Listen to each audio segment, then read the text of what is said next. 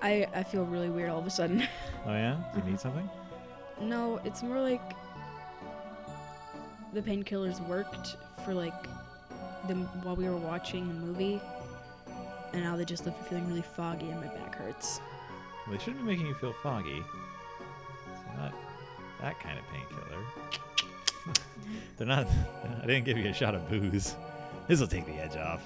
I mean, it would, but That's illegal. it would be illegal, and it would make recording the episode very, very fraught. I would probably be asleep right now. We're just like throwing up all over the place, or like very upset, and your mother would be like yelling at me.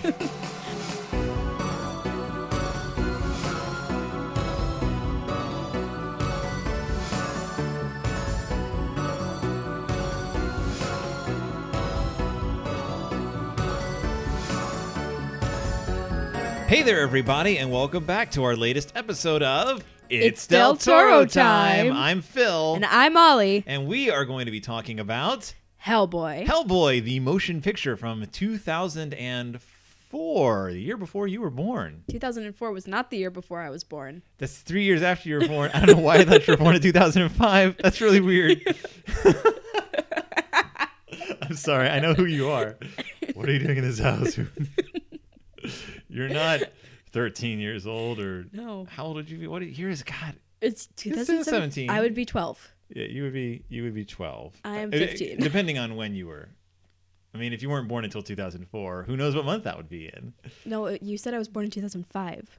Oh, that's right. You would be 12.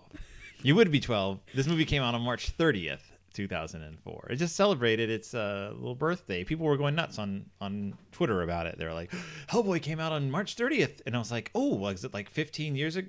No, it was just 13 years ago. It's a weird birthday to get excited about, but I guess maybe it's a teenager now. A teenager, it's entering its adolescent years, just like Hellboy, the character, is represented as kind of being a stunted adolescent. He'd be 60 years old. Right, but you kind of get the idea they treat him kind of like a teenager. Like, he ages. Yeah, he acts like a teenager. Yeah, he's got this big man body. Big red man body. Stop. But he kind of has the mind of a teenager. Yeah, he sneaks out. He sneaks out. I did quotation marks there. He busts holes in his walls. Yeah, and I guess like that's one of the more confusing aspects of the movie is they really do approach it as he's a teen. Like, he's a teen. He's a teen that they throw into the middle of battles against giant monsters. Right, because he's got this, like, because he's so impulsive. But I don't feel like they make that clear enough. Like, I think that they could make that you don't want to lean too heavily on that, but also, like, for a while, I'm like, they're treating him like a prisoner.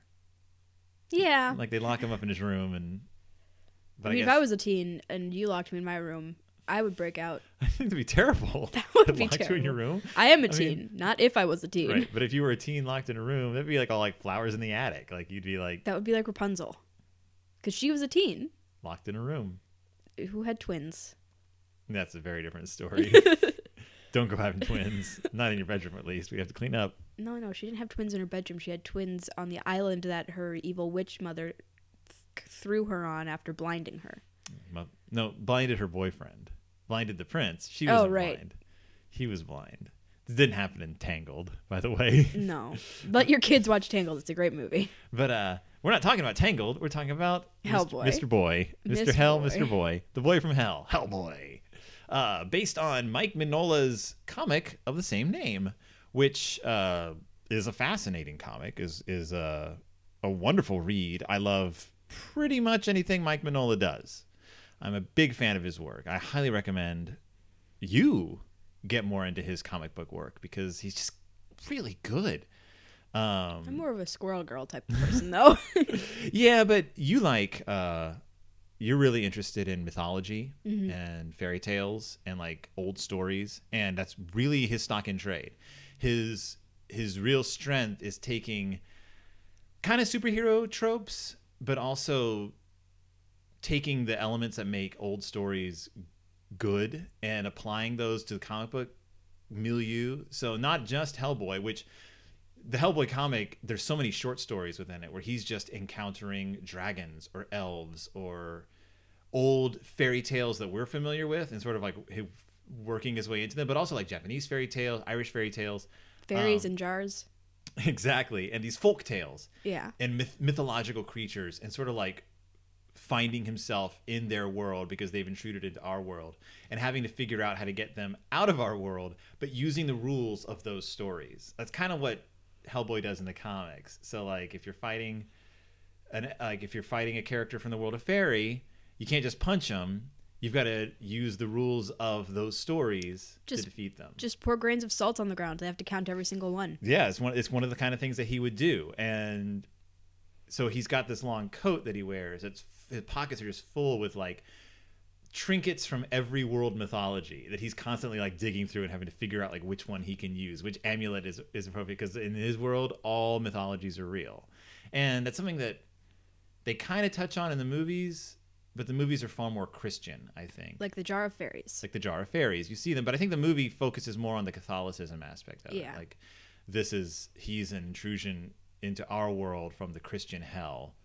And whereas in the comics, the hell is more just sort of hell. Like it's another dimension. It's another world. And although it looks like he's from space. It does look like, well, the Amdru Jihad are a whole other aspect of it, which is why it kind of sits uncomfortably if you try to make it just sort of a heaven and hell thing. I guess you're familiar with the TV show Supernatural. Mm-hmm. You're far more over than I am. And it kind of is the same thing. Like we're fighting monsters from all different mythologies. Yeah. Like there is heaven and hell, mm-hmm. but there's also the underworld. And yeah, like in Supernatural there's heaven and hell, which are both relatively straightforward places. Hell and heaven don't really follow the same rules that our supposed heaven and hell do. Mm-hmm. But there's also other dimensions. Oz is real in Supernatural, like the world of Oz. Like, not the character from Buffy. No. That'd be weird. That'd be weird if they were like, and this one fictional character is real. No, Dorothy though is real. Oh really? Yeah, I did not know it went that far. Yeah, it's a really good episode. But these places are just different dimensions. Like, sure, human souls get transported to heaven and hell when they die. Yeah. And yes, it does kind of depend on who you were as a person. Mm-hmm. But the demons from hell have the capability to take good people and put them in hell. Okay. I could go on for a really long time about this. Well, I guess what I was trying to establish was that, like, the Hellboy comics are in that same vein. Yeah. Like, we're playing around in different mythologies, but they're all compatible. Like, mm-hmm. they all exist simultaneously. They're all true. And I think the movie of Hellboy filters it kind of a lot down to... In, like, regards to the movie, I think it would be a bit difficult to just in one singular movie show. I totally agree. I totally agree. Which is why the comics have a benefit of... Comics can take a lot more time. Yeah. And can tell this story over many issues with diversions into other short stories, like flashbacks and stuff. Like, remember when we fought this thing? Remember when I had to deal with this? And in the comic... So... Just a little background. The Hellboy started in 1994. So 10 years before this movie came out. It had been running. This wasn't like a new flash in the pan thing they decided to adapt into a movie. This was a comic that had been around for a while in the world of comics.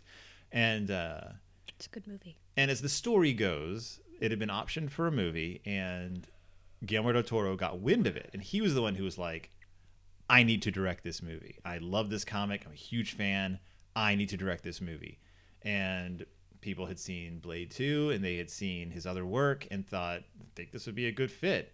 And Mike Mignola, who created Hellboy, had a big hand in this movie. Mm-hmm. Like, and the story goes, and who knows how apocryphal it is. They both tell this story, but who knows how true, like how much it actually played out like this, that they were talking to each other and said, who do we want to play Hellboy? And they both just stared at each other. No one wanted to speak first and be wrong about who they thought was the best actor, but they were both thinking Ron Perlman, and they both pretty much said Ron Perlman at the same time. And they were like, it was pretty much the role that was created for him. Ron Perlman. Yes, he's a sweet, soft boy, and we love him. But he captures that perfect, I'm powerfully built, I look like I'm made out of stone in real life, but I have this soft, like, vulnerability. like even in his bad guys, like you get the sense that he's a vulnerable guy. I like Ron Perlman. Have you ever seen the movie The City of Lost Children? No. We'll watch that one day. I don't know if Okay. it's on our master list here, but we'll watch it one day. It's a French film. Mm-hmm. Ron Perlman. It's from the guy who directed Alien Resurrection, the fourth Alien movie, Yes, I like that movie. with Ron Perlman. No, don't judge me. I like it too. Ron Perlman's in that. He's been in several of the director's movies, but Ron Perlman plays a large, like hulking guy Yeah. who's very sweet, very gentle, and to me, that's the role that set him up to play Hellboy. Like you can play the bruiser with the heart of gold. So that's a little background. What's the face? Like the guy from Rogue One. We're not going to talk about sad movies right now. We're going to talk about happy movies like Hellboy. It's the happiest movie. Speaking of the Wizard of Oz, here I'll cover up my copy of Rogue One so you don't have to look at. There you go. Now it can be any movie. We're very emotional today. So the movie Hellboy, we just reviewed it. Quick tip for those of you who are looking to review a movie without having to sit through the whole thing again. If you haven't seen a movie in a while, but you just want to like refresh your memory, put it on VLC video player and watch it at 7 times the speed with the subtitles. You get that movie like you can rock it through a movie about 15 minutes. We watched a 2-hour movie in 15 minutes. It was awesome. But you have the subtitles, so you can follow. Yeah, so if you need to just quickly recap what happened in your favorite movies, watch them at 7 times speed. So, Ollie, what is Hellboy about? So, movie Hellboy starts in Scotland, On an island. on an island in Scotland. Why Scotland? Well, I think it's supposed to be like this mythic place that that the Nazis have figured out is like a good place to build a portal. I think it's not symbolically important so much as like it's not an obvious place. Scotland, the place of myths. Yes, there's a lot of Scottish myths. Yeah, I know. I wasn't being sarcastic. Scotland, portal to hell. So it starts in Scotland. There's a group of Nazis and a group of American soldiers who are spying on the Nazis. And the Nazis are doing this spell?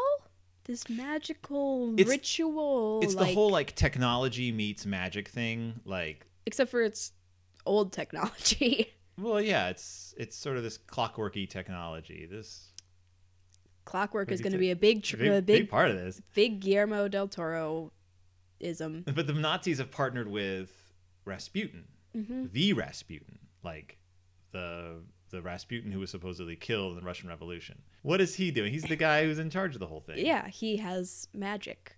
And they built this giant machine, like a big circular thing to build a portal. Yeah. And he has a giant metal glove on.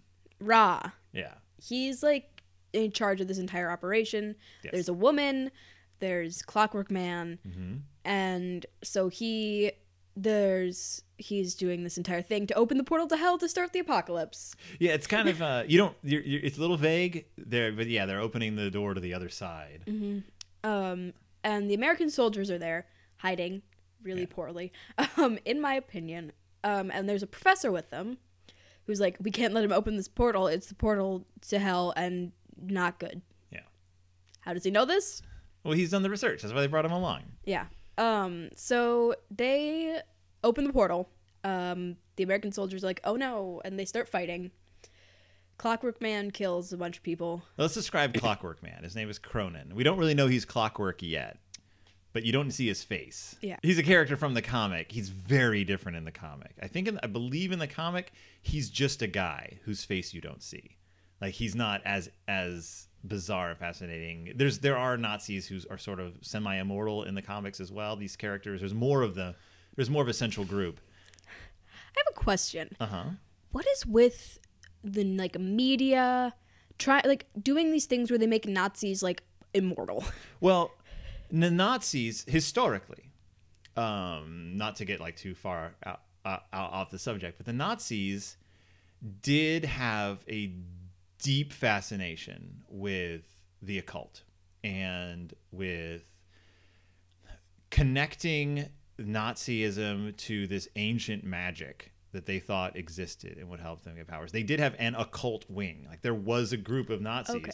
So whenever you see these stories, these fictional stories about the Nazis opening portals to hell or using old magic. It's based somewhat in, I don't want to say fact, but in the Nazis' belief and stuff they were trying to do. There was enough of a wing of the Nazis, not necessarily Hitler, but some of Hitler's like right-hand men, who had their own personal interest in the occult and were trying to do things with the occult. So once that information got out, like writers, science fiction writers and horror writers kind of ran with it. And we're like, what if they had succeeded? Like, what if they had made it? Like, what if they had contacted these other beings, and then what would the Nazis be? So when you were like, well, why do we always see Nazis like being immortal and like coming back? Like, that's usually it. Like, it's connected to that old story. Yep. I just need a minute to process this information. So the soldiers attack, and there's a big fight. There's the professor gets knocked down. The machinery is damaged. Rasputin gets locked in by the machine. Yeah, he gets sucked into the portal. But like, why didn't he just move?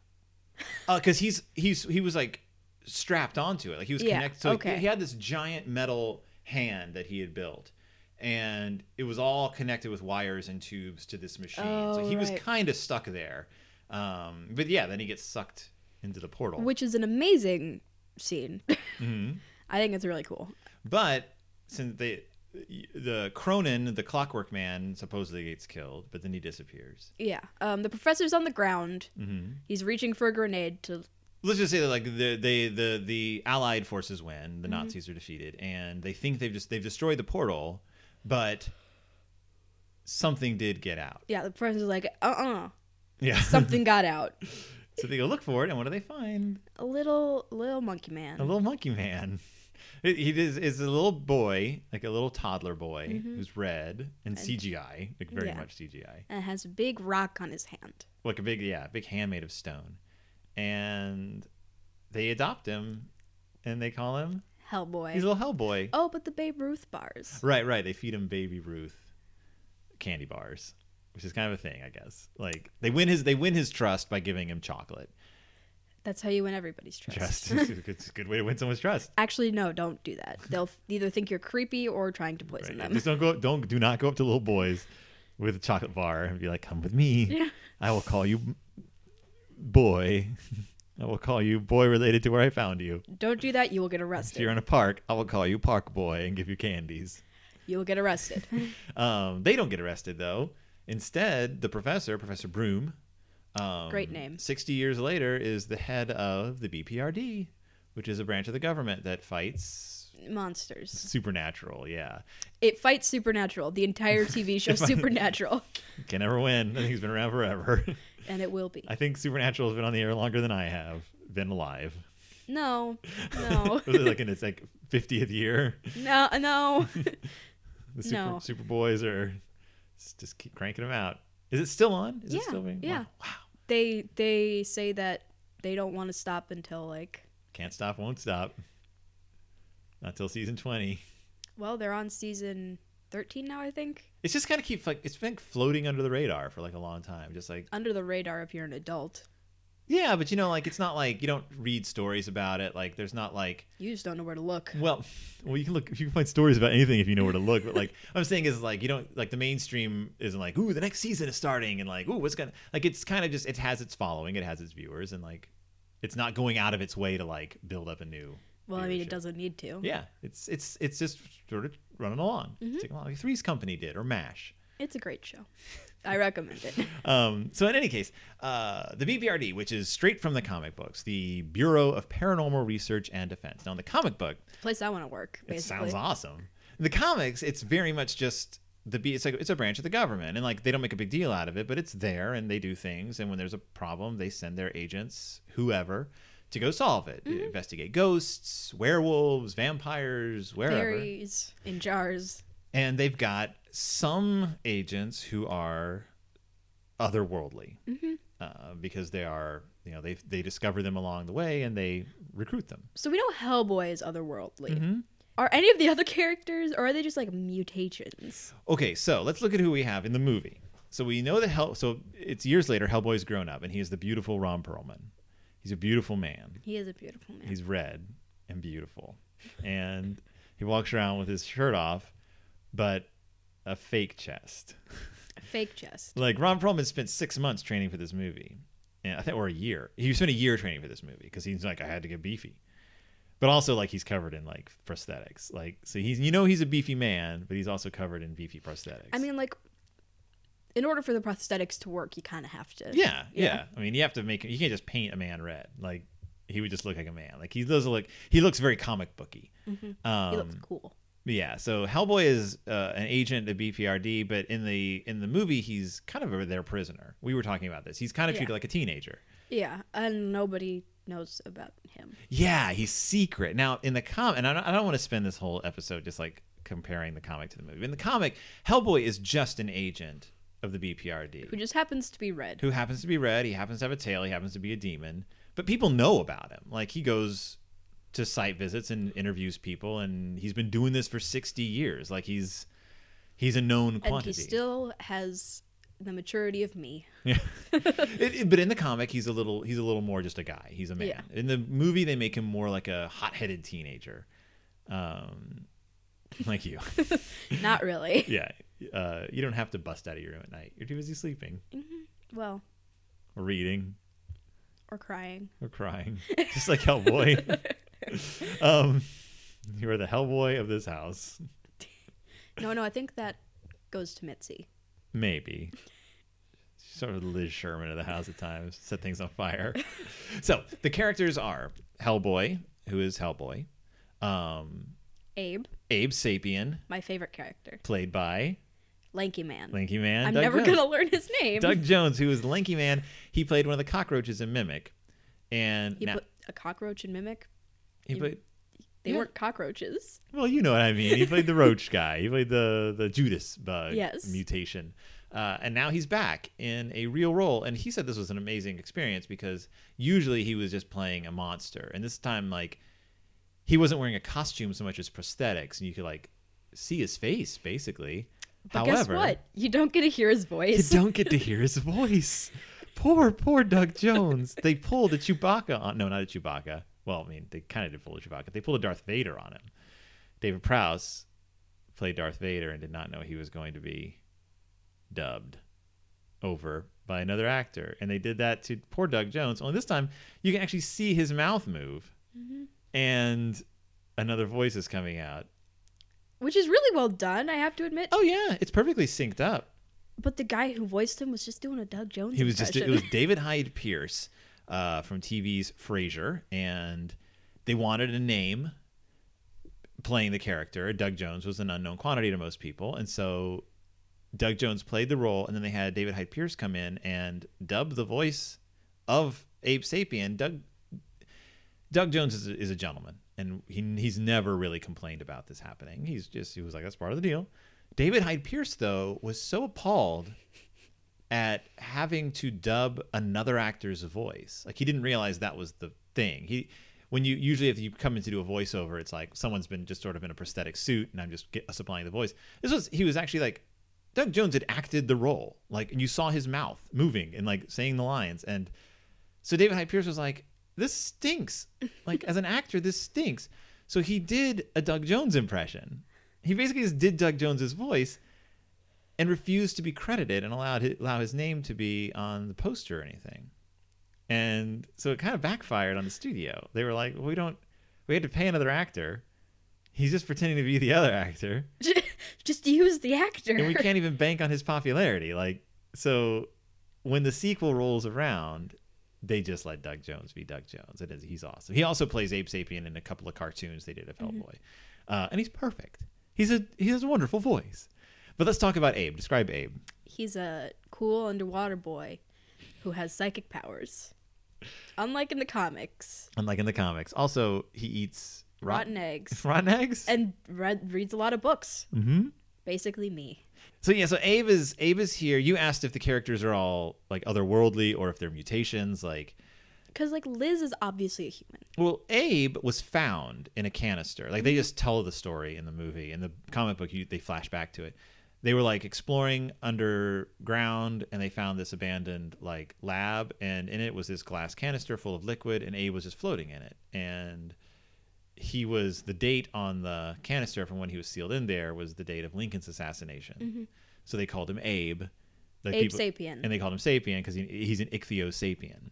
But that's literally all they know about him. Mm-hmm. Like, they don't know where he came from. They don't know anything about his origins. If you want to know his origins, read the comic book, and also the comic book Abe Sapien, the series, which is one of my favorite comic books of all time. The Abe Sapien's backstory, the way they deal with it, the way they handle it, and it sort of it goes from the pages of Hellboy up through the pages of the BPRD comic, up through the pages of the Abe Sapien comic. Like, it's sort of like slowly doled out. You learn all about his history. Oh, good. I like him. And it is a story in and of itself. Like, it is tragic and frightening and terrifying and hilarious and weird. And so, to answer your question, is he otherworldly? Is he a mutant?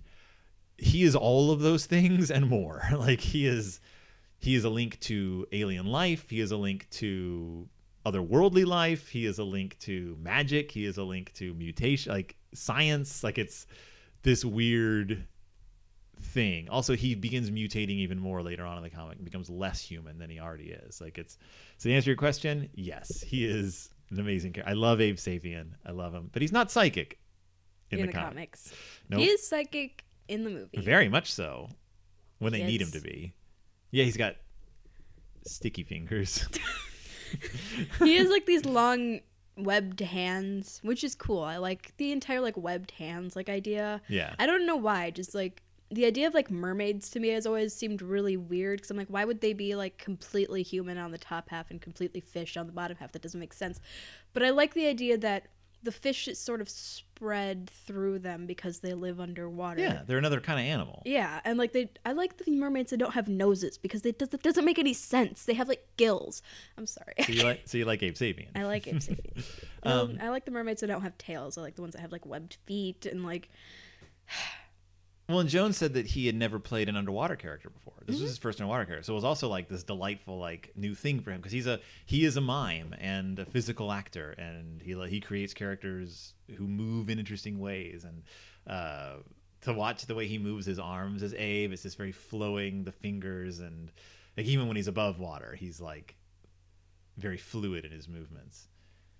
And like Abe in the comics, he gets hurt a lot in the movie and almost dies, which happens in the comics quite a few times. Like, you're like, for some reason, like, watching a person with a fishy body get stabbed is like worse. It's that the way that skin just seems to puncture. Like, just seems like, Also, this is not a rated R movie. This is a PG-13 movie, so it's very bloodless. There's a lot of like action in it. There's blue blood. There's blue blood.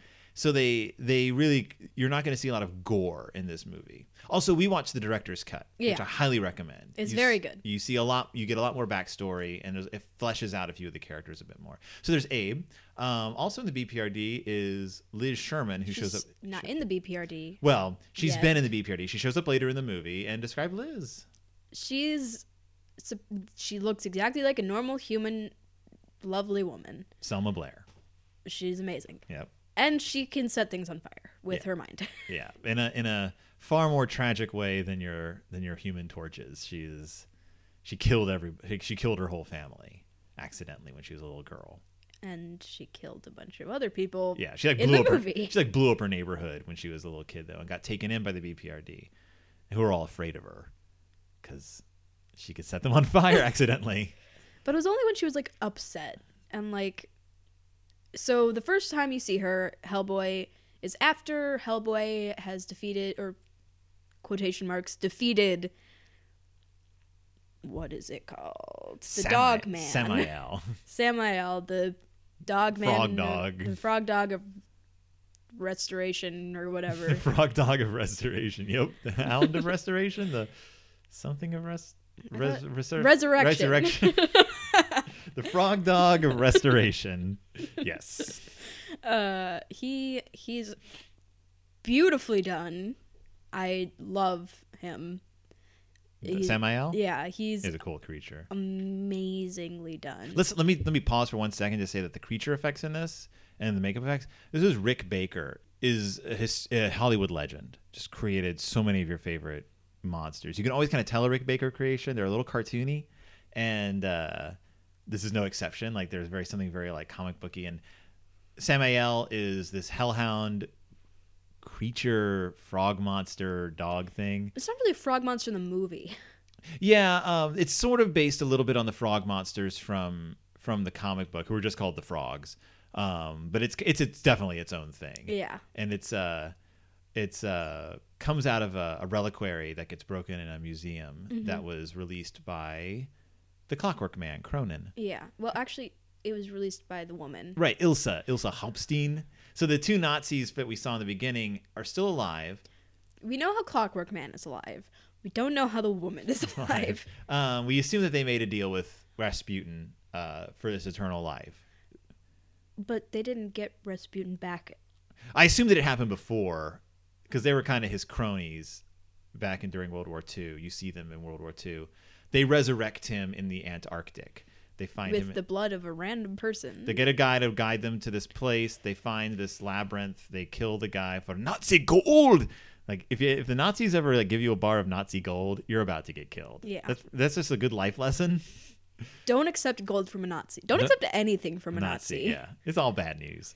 They kill him. His blood resurrects Rasputin. He's got something wrong with his eyes, though. They've got to give him some fake eyes because there's something dark behind his eyes. What did they do to your eyes? Yes, and so they find there's this museum has been broken into. These ancient artifacts have been smashed. This monster has been released from one of them, and it's your favorite dog frog. My favorite dog frog. The dog frog fights Hellboy a lot. They have a lot of fights. A lot of punching. Well, I mean, there's like 600 of them by the end of the movie. Right. So, like... So what happened is Liz Sherman, the firewoman, is in a mental... She's been with the BPRD in the past. She's left the BPRD. She's now in a mental hospital. I think to help her with her controlling power. Why did they accept her? The hospital? Yeah. I think they can keep her, like, medicated. I think they can keep her... Like, she feels safe there. She doesn't feel safe with the BPRD. The BPRD is weird because, like, it's kind of the X-Men thing where, like, we love you. You're one of us. Also, we need you to go out and do all this dangerous stuff. And I think that Liz has enough. In the comics, she does this, too. She leaves the BPRD a lot because not only because she doesn't feel she fits in, but it's a dangerous place. Yeah. Like, and they want her to use this power that she's not comfortable using. And so she's committed herself to this hospital. Well, Hellboy visits her at the hospital, like, out front. She's not happy to see him. Yeah. Yeah, you get the sense that he's kind of into her. Obviously. In a very teenagery way, no offense to teenagers. No offense taken. He's smitten. He's smitten with her. He has a little crush. Yeah, she's probably also like the only like woman he gets to like has gotten to spend any time with. Like, you don't see many other women around the BPRD. You don't see any other women around the BPRD, actually. Like, again, in the comic, you see agents all over the place, men and women. Of different racial backgrounds, even, and this movie is pretty much a bunch of white guys, walking around. But yeah, so he goes and visits Liz in the hospital, and he's trying to convince her to come back, and she doesn't want anything to do with him. She's like, no. Yeah, but she shows that she can control her power now. Right. Then Rasputin visits her. She explodes. Her fire's blue, by the way. Yeah, which means it's very hot. It's very hot, and it blows out the hospital. So everybody in the hospital is dead? I guess. It's a little vague, but they convince her to come back to the BPRD. Well, let's talk about... John Myers. John Myers, the most generic name for the most generic guy who wasn't from the comic. They just add him to this movie kind of as an audience surrogate. Like, that, for those of you who don't know, that means that, like, when they're worried that audience members won't accept the world of a movie... You create a character who everyone kind of has to explain everything to. I feel like John Myers, personally, I feel like he is an unnecessary character in this movie. He's got some cute scenes. He's well done. Like I like the actor who plays him well enough. Rupert Evans. Never heard of him. I don't know Rupert Evans' body of work. Rupert Evans, John Myers, is brought to the BPRD as Hellboy's babysitter. Yeah, basically. His nanny. Yeah, they want him to be the person who's his handler. I mean, if you got me a nanny, I would leave. I'd be like, have fun. Goodbye. Yeah, they need him to like watch Hellboy, make sure he doesn't try to escape. How is he supposed to stop Hellboy from escaping? They never tell him.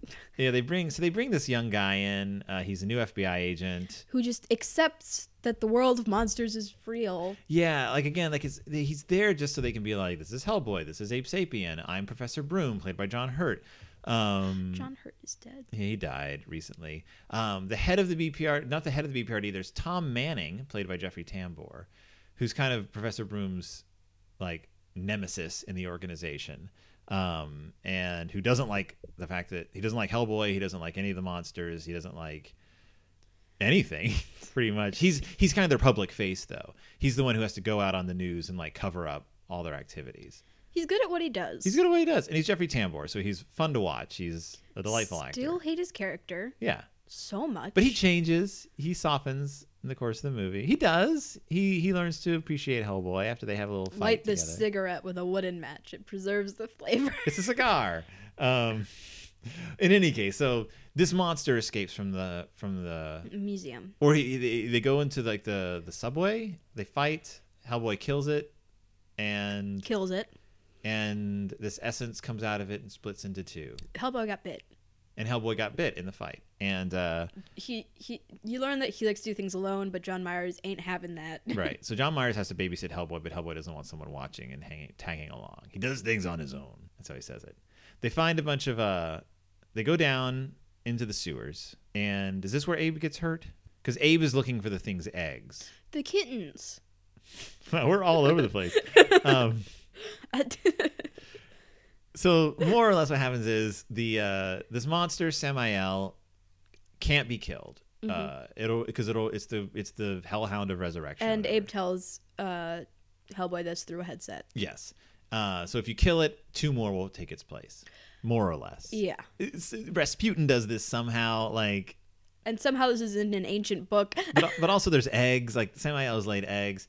Abe Sapien gets caught up underwater with a bunch of Samaels. Got the kittens again. Well, we'll get to the kittens. There's a bunch of Samaels running around. He gets caught by them. He manages to escape, but he's severely injured. Hellboy has a fight with Samael on the subway. He rescues a box of kittens because he loves cats. And the woman who's like, my kittens. Give me my kittens. Is just like, oh God, my kittens. I don't care about this giant demon dog or you. Just save my cats. Yeah, there's this weird thing in the movie where the BPRD has to remain secret for some reason. Like, I guess to keep the world from freaking out that there's monsters in the world. I feel like it would be easier to just be like, yes, monsters exist. But everyone keeps seeing Hellboy, so Manning's job is to cover it up. But after a while, you're like, dozens of people saw a monster fighting a red man in the subway. With a box of cats. Like, they were very involved in this. Eventually, you're just like, no, there's Hellboy. Like, Hellboy's like kind of an urban legend in the movies. There's comics about him. There's Weekly World News reports about him. In the comic itself, this isn't an issue. Again, there's just the BPRD. Not everyone knows about it because not everyone cares about it. Like, eventually, everyone does know about it because monsters are on the loose and you can't hide them. Like, the comic's very open about the fact that now monsters are on the loose. Everyone knows that there's monsters. We're not trying to hide this. We're just trying to clean up the mess. The whole like oh, if there are monsters, we're going to keep them secret weirds me out because I'm like, people would be so much safer if you told them and gave them the proper precautions to take. Exactly. I read an entire book about this. It was called I can't remember what it was called. There was a great book I read about human beings dealing with catastrophe. I think it may have been called Catastrophe.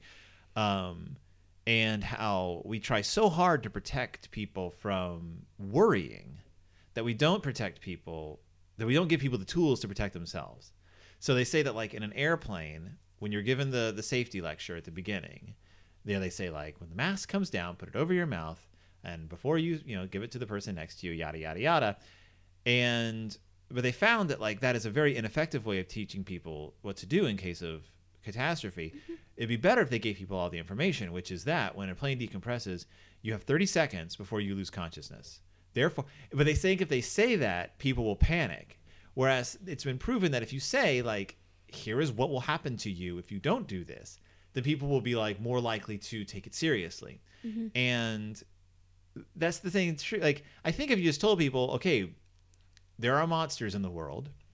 Here's the video. Here's the monsters. We've got it under control, but here's who you call if you see them. Here's what to do if you see them. I think that's a better way of dealing with it. Because, yes, you cannot stop a human being from worrying. Right. You literally cannot. And if you just lie to them, they're not going to trust you to protect them, and that's going to make them worry even more. And then they're all going to die. Right. Because they don't know what to do. So if they got on TV and were like, okay, there are these creatures called Samaels running around. Do not engage with them if you see them. They are practically unkillable. If you see them, contact the BPRD. We'll send out people to come take care of them. If people are like, what is that? What's going on? Just say like, like we don't have to. They don't have to explain all the ins and outs of them, but just say like there are these creatures. Do not get bit. Just don't get bit. Don't go near them. If you see them, run away. Don't try to shoot at them. They can't be killed with guns. Leave them alone. But instead, there's this whole like we got to keep them secret. And to me, that's one of the. It needlessly complicates the story of Hellboy. Like it adds a layer to it, just like to me John Myers does. It adds length to it and a layer to it, and then we start getting into a love triangle. So John gets sent to bring back Liz to the BPRD. This is while Hellboy is out fighting the Samaels underground. John is recruiting Liz back into the thing, and they kind of fall for each other. I don't think Liz falls for anybody. Well, I think at this point she doesn't really care. She's happy to have someone to talk to. Especially somebody who's not what she calls a freak. Right. She wants to be around people who are just normal people. She considers herself a freak. She just wants to be around non-freaks. And John is that. He's just a nice guy. And they spend time together. He obviously gets a big crush on her. Yeah. I mean, obviously.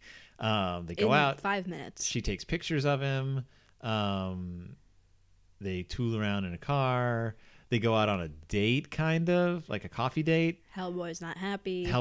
So what happens is down in the sewers, Hellboy has defeated the Samaels, kind of, quote unquote, killed Cronin. Cronin, he's the Clockwork Man. He undoes his clockwork and pretends to be dead.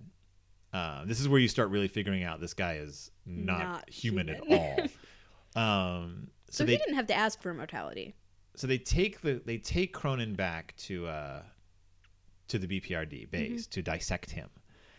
And we get a wonderful, as PG-13 as you can. The professor has liver cancer. Yeah, we'll get to that. So they're dissecting Cronin, and you find out this guy is mostly sand. Like, I still think he would be better as some sort of gelatin. Yeah, this guy is. Oh, there's a wiggly wobbly woobly character in Hellboy, not in the movies. In the comic book, you get a guy who doesn't have joints, who's basically a big wiggly woobly man. It's all air, but that he's actually in the sequel, but they don't do him all wibbly woobly. So sorry. But we'll deal with him in Hellboy too. Again, they take a wonderful character in the comic, make him a completely different character in the movie, but keep some of his coolness, but not as much of his coolness. But in any case, wibbly woobly man. So Cronin is there. They're dissecting him. They realize that this guy is just pretty much clockwork and sand, held together by sheer force of will. The professor's taking his key out, and he has a key that he uses to wind himself up, which leads me, like, there's some weird, like, logical stuff in here. Like, he unwinds himself to be dead. He gets taken back to BPRD. The Professor Broom takes the key out, sets it aside. He's but then he gets up. Like, I don't really understand how Cronin works. Like, you think that he has to keep winding himself, but then he unwinds himself, the key gets taken out, and then he just walks around. I'm sure that there is some part of him that doesn't work when he's unwound. Like, maybe he unwinds him. Maybe, like, he has vitals, and when he unwinds himself, he doesn't. I guess. It just says that, he just wakes up. But he wakes up in the BPRD headquarters, which somehow lets Rasputin into the BPRD headquarters. We don't really... Why didn't Rasputin just come go to the in? BPRD headquarters?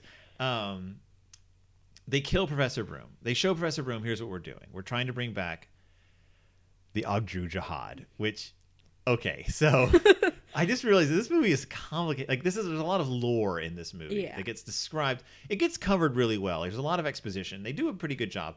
So there are these ancient gods, these Lovecraftian gods called the Agdru Jahad, and there's a number of, there's like 7 of them, I think. They're like Cthulhu. Yes, they're all like a bunch of like weird Cthulhu-like creatures. They're up in the heavens, trapped in these crystals.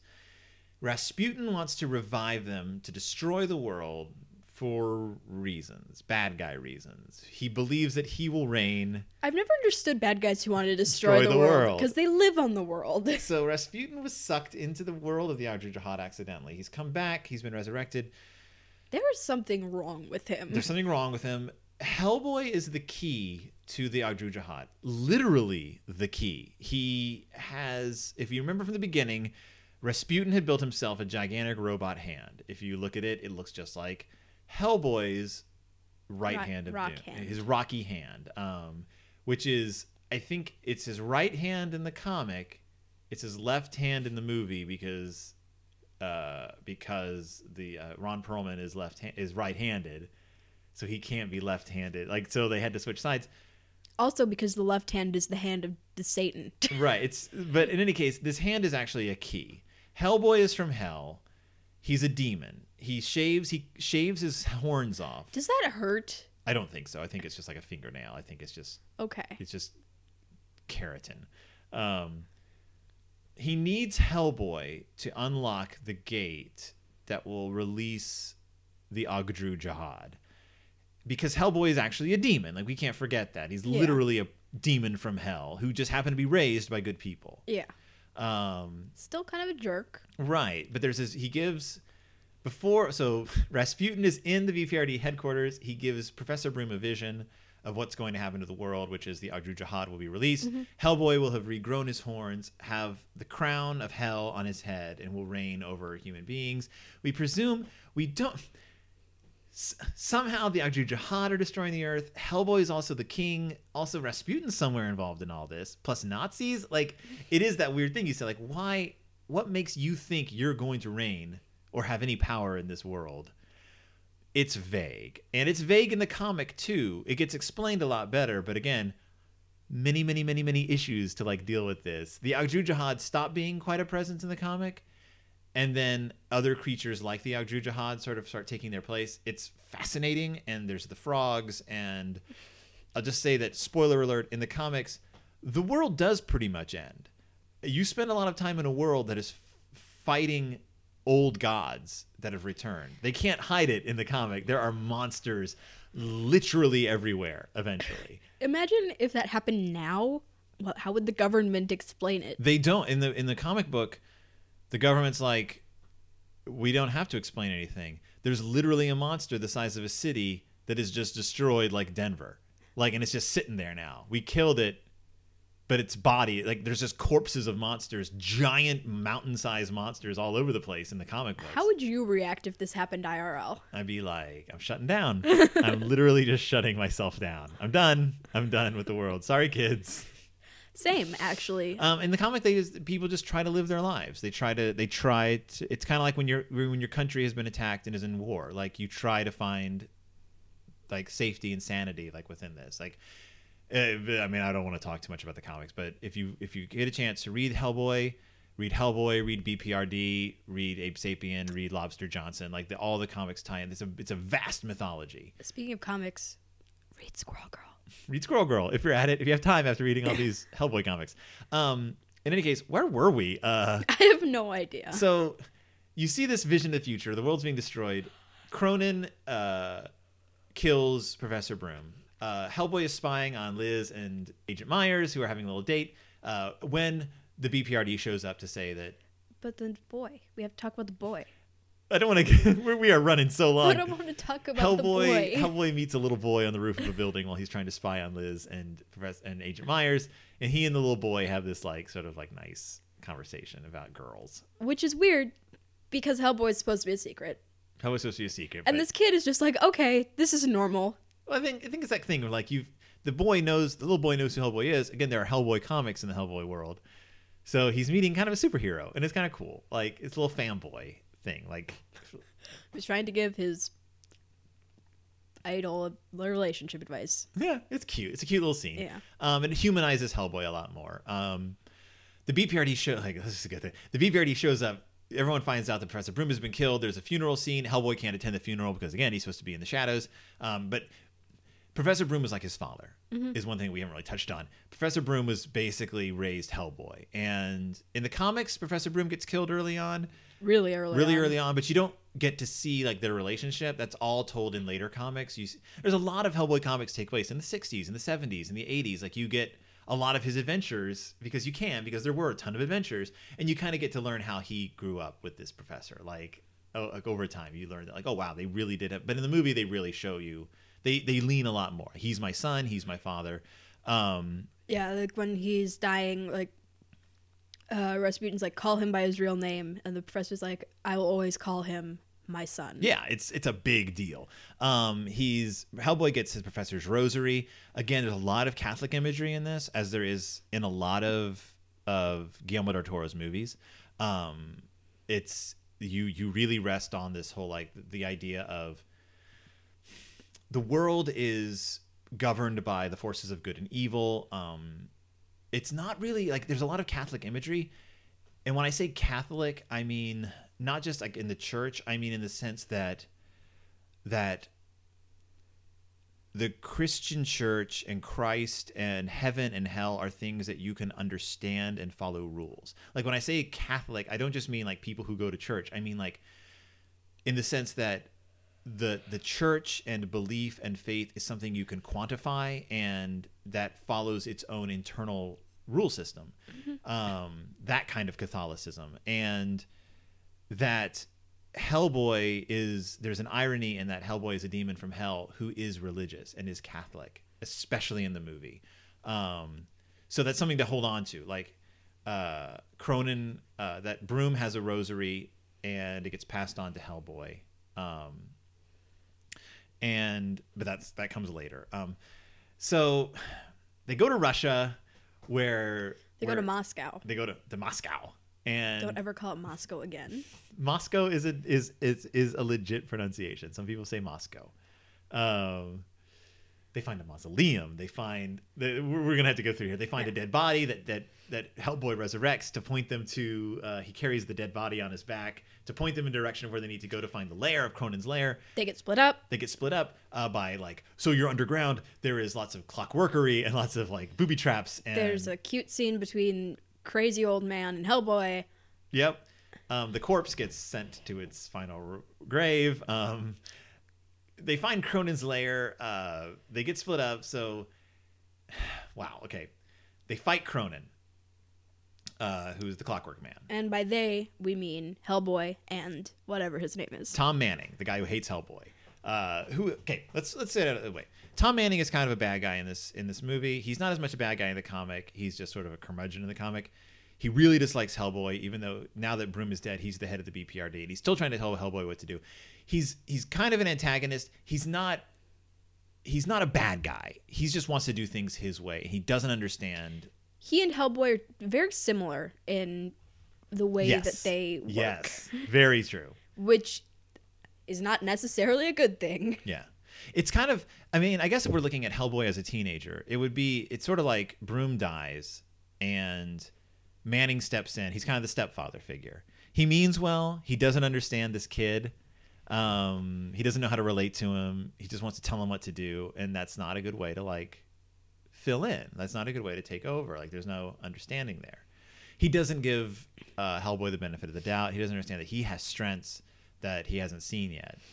And there's a fight with Cronin, and Manning gets injured, and Hellboy saves his life. Manning saves Hellboy's life. Well, they sort of save each other's life. Let's say like, so Hellboy, there's a pit opens up. Hellboy falls, but manages to catch himself before he falls on these spikes. Cronin's about to cut the rope when Manning throws a gear at him, clockworkery at him. Throws all these clockwork gears at him. Gives him enough time for Hellboy to get loose. Knock Cronin to the pit of spikes, and then drop a giant gear on him. Giant gear on him. It's like here is your Guillermo del Toro. I'm going to throw some Guillermo del Toro on you. Here's the ultimate clockwork man, crushed by your own inner workings. And I guess he's not dead, but he's crushed forever. Like he's not strong enough to lift this giant gear. Like maybe he is dead. I mean, all of his sand ran out. I like to believe he's still conscious and just like there. He's a Nazi. He's like the ultimate That's- immortal Nazi. that's Like true. let the immortal Nazi Suffer for eternity. suffer for eternity under a giant gear. Like, who cares? Who cares? Other Nazis. Other Nazis are like, "Meh." I don't know if Nazis cry for each other. Can they? They cry tears of sand. Okay, so It gets really complicated. Hellboy really gets quickly. captured. He gets overwhelmed by Samaels. There's Yeah. all these Samaels. Everyone gets overwhelmed by the Samaels. What Everyone- happened to Manning? Did he die? Liz uses her pyrotechnic powers to incinerate the Samaels. The only people who live... Manning is still in this underground lair. Hellboy goes on, because Manning's hurt. Right. Hellboy goes on. Everyone gets caught up in the incineration fire of Liz's, which she uses to kill all the Samael frog monsters and all their And eggs. somehow Myers is alive. Because the eggs are hatching, more Samaels are coming. Myers somehow survives the incineration because he's pure of heart. Okay, so again, another thing.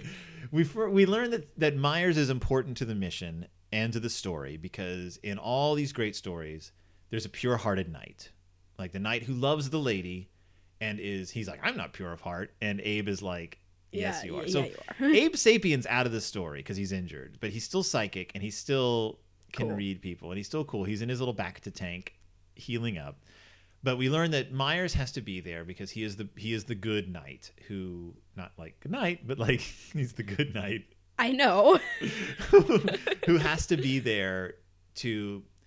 Okay, so in the stories of chivalry and knighthood, knights represent purity and also Jesus, basically. Even though they were pretty terrible people. Historically, yes, they weren't the greatest people, but in tales of chivalry, there's the pure-hearted knight. There's Like your, King Arthur. and your Galahads, who are like the virgin, who are the they cannot be tainted by They the are evil. the Lancelots. So it makes sense that Myers can't be killed by the cleansing fire because he has nothing to cleanse. He is pure. And even though biologically that doesn't make sense, Hellboy is a story all about stories It's magic. and magic. But again, it will follow the rules of a story. And I love that that's kind of a thing that like these characters have to follow the rules of the stories that they are in. That's a very...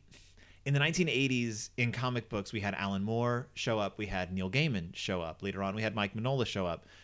These were all writers who were very much about stories. And they sort of kicked off, in a way, that whole like trend of like, we are living in a story. And as we tell these stories, we obey the rules of stories. And Guillermo del Toro is very much in that mold. And so I think that Myers wasn't killed by the fire because he's too pure. And again, cleansing fire, nothing to cleanse. Hellboy can't be killed by fire because he's from fire. He is from hell. But they're captured, and Hellboy is trapped in a yoke. Myers is Handcuffed. handcuffed to a bunch of grenades or something. Liz is knocked unconscious, and Completely naked. she's covered in a thing, though. This isn't like she's not shown naked. She's covered in a But blanket. we know that they took her clothes off. Yes, she's covered which in a is blanket. uncomfortable. Or maybe they were burned off in the fire. Then why weren't they burned off in any of the other previous fires? It's not a sexual thing, though. Like Yeah. there's nothing icky about it in that way. Yeah. Like they don't trust me. There's nothing there. This whole movie is about as chaste as you can possibly get. Like there's not even like there's slight romance, but it's very like This is an action movie. adolescent romance. But like Blade 2 had romance. It did? Well, he felt that there was a kind of a romantic thing between him and the woman at the end. I just thought they respected each other. They do, but like like there's in that kind of romance. But Yeah. this is a very chaste movie, but Liz is covered. It's very modest. Mm-hmm. Like that she doesn't have clothes on, but it's not like She has very nice. the camera doesn't linger over her. It's Yeah. not like it doesn't make a big deal out of it. She has nice shoulders. She has nice shoulders. It's Selma Blair she's done with the world. She always looks done with the world. Me. And Rasputin steals her soul to get her powers or something. He's like, she's done. She's doomed. If you don't use your hand of doom to unlock the door, I will kill her. I'll kill her. So Hellboy's like, fine. He says his name. His horns grow back. He unlocks the first of the gates. The Audru Jihad break out of their prisons. There's a moon thing. The moon goes red as blood. Their tentacles start coming out of the sky. And it all has to happen now because there's an eclipse or something. Right. Yeah, I don't know. And Myers is like, Hellboy, no, I'm still alive. They let me live for some reason because I'm too pure, because I'm the one who has to bring Jesus back into your life. He throws the rosary. Hellboy catches the rosary. It burns a cross on his hand. Hellboy remembers who he is. Again, very Catholic. Not like Jesus is the way so much as remember that you were raised to be a good person. And this is like a symbol of... And Myers is like, your father gave you a choice. Yes. And Rasputin's like, no, he didn't. This is what you have to do now. Yeah. And it breaks it all down very much in like, it's one of those like, you can be who you choose to be.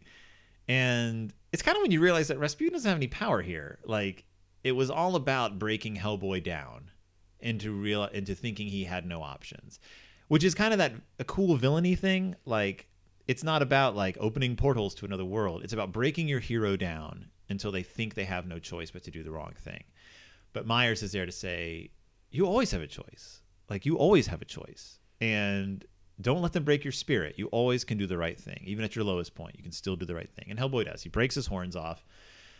It sends the Agju Jihad back into their crystals, I guess. Like, they just go away. And Rasputin is pissed. Stabbed by a horn. He stabs Rasputin with one of his horns. And that's not the end, though. No. Because remember the whole time that Rasputin had something going on behind his eyes? Well, one of the Agju Jihad had possessed his body while he was in their world. And we get a pretty cool behemoth. But we have to talk about the woman. Ilsa. Yeah. Ilsa. What happens to Ilsa? She knows that he's possessed, and she goes over to him and lays with him. Right. And doesn't come out the better for it. She gets smooshed. She's still a Nazi. Yep. She gets smooshed by a beast for her love. There's a giant monster that Hellboy fights, which very HP Lovecraftian. It's a very Lovecraftian monster. We were talking about this before the show, which is that in Mignola's world, and also in this version of Hellboy, once a monster is there, like, no matter how ancient the god or how like otherworldly it is, you can still shoot and blow them up. Like, once you've manifested yourself in our world, you're boned. You're vulnerable to our physics and to biology. Unless you are a vampire with a case over your heart. That's a totally different universe, though. That's not the Hellboy universe. There's vampires in Hellboy, and they are dealt with the way vampires are dealt with. He fights the monster by getting eaten by the monster with a bunch of grenades. Which is something that is very common in movies. Yeah. Fight him, kill him from the inside. The monster blows up. Hellboy is fine.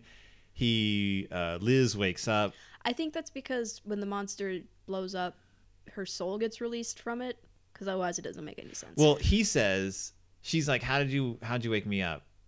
And he said, basically he threatened hell that if you don't let her soul go, I'm going to come back and get it.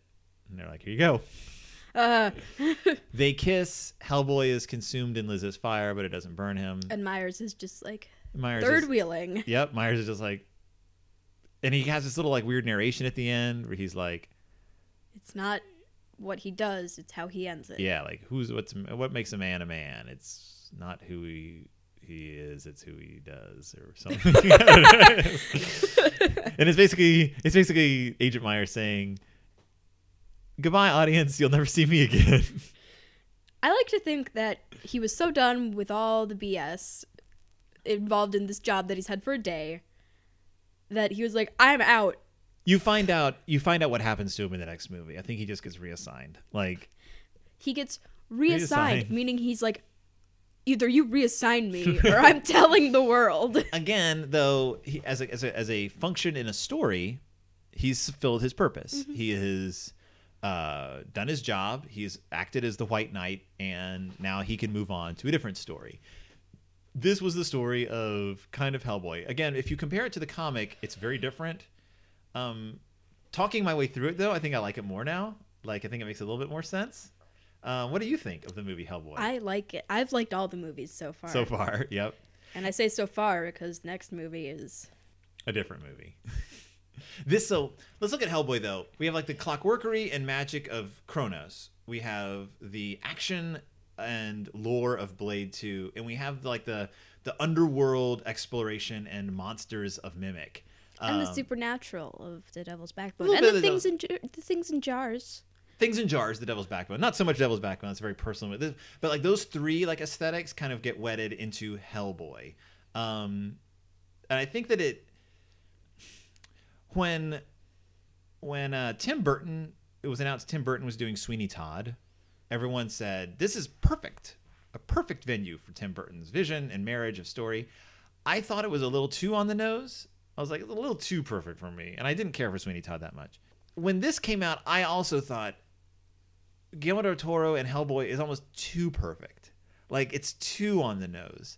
And I still feel that way a little bit. I still feel like their visions, they both have such strong visions that I kind of wish that someone else had done Hellboy and let a little bit more of the comic of Hellboy come through instead of Guillermo del Toro's own personal strong vision coming through so much.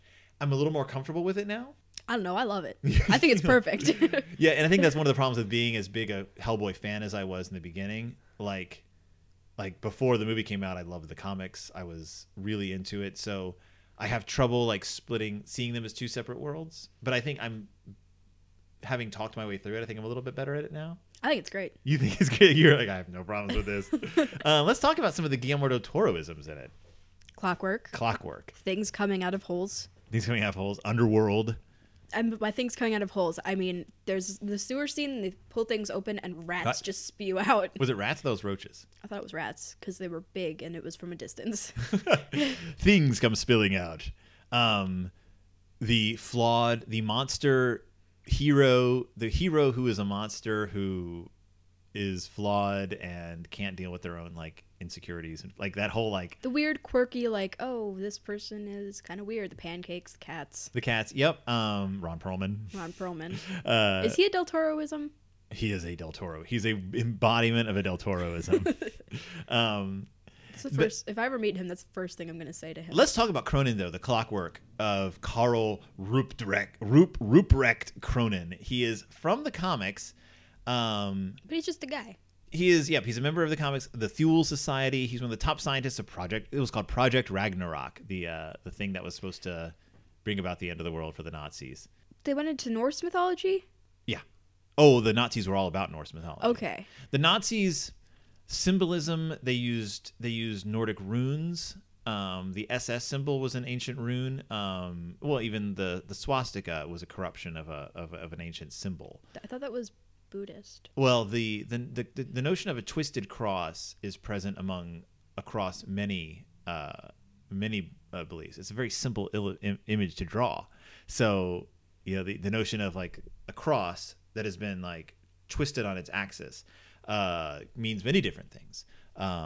And so the Nazis, they stole that.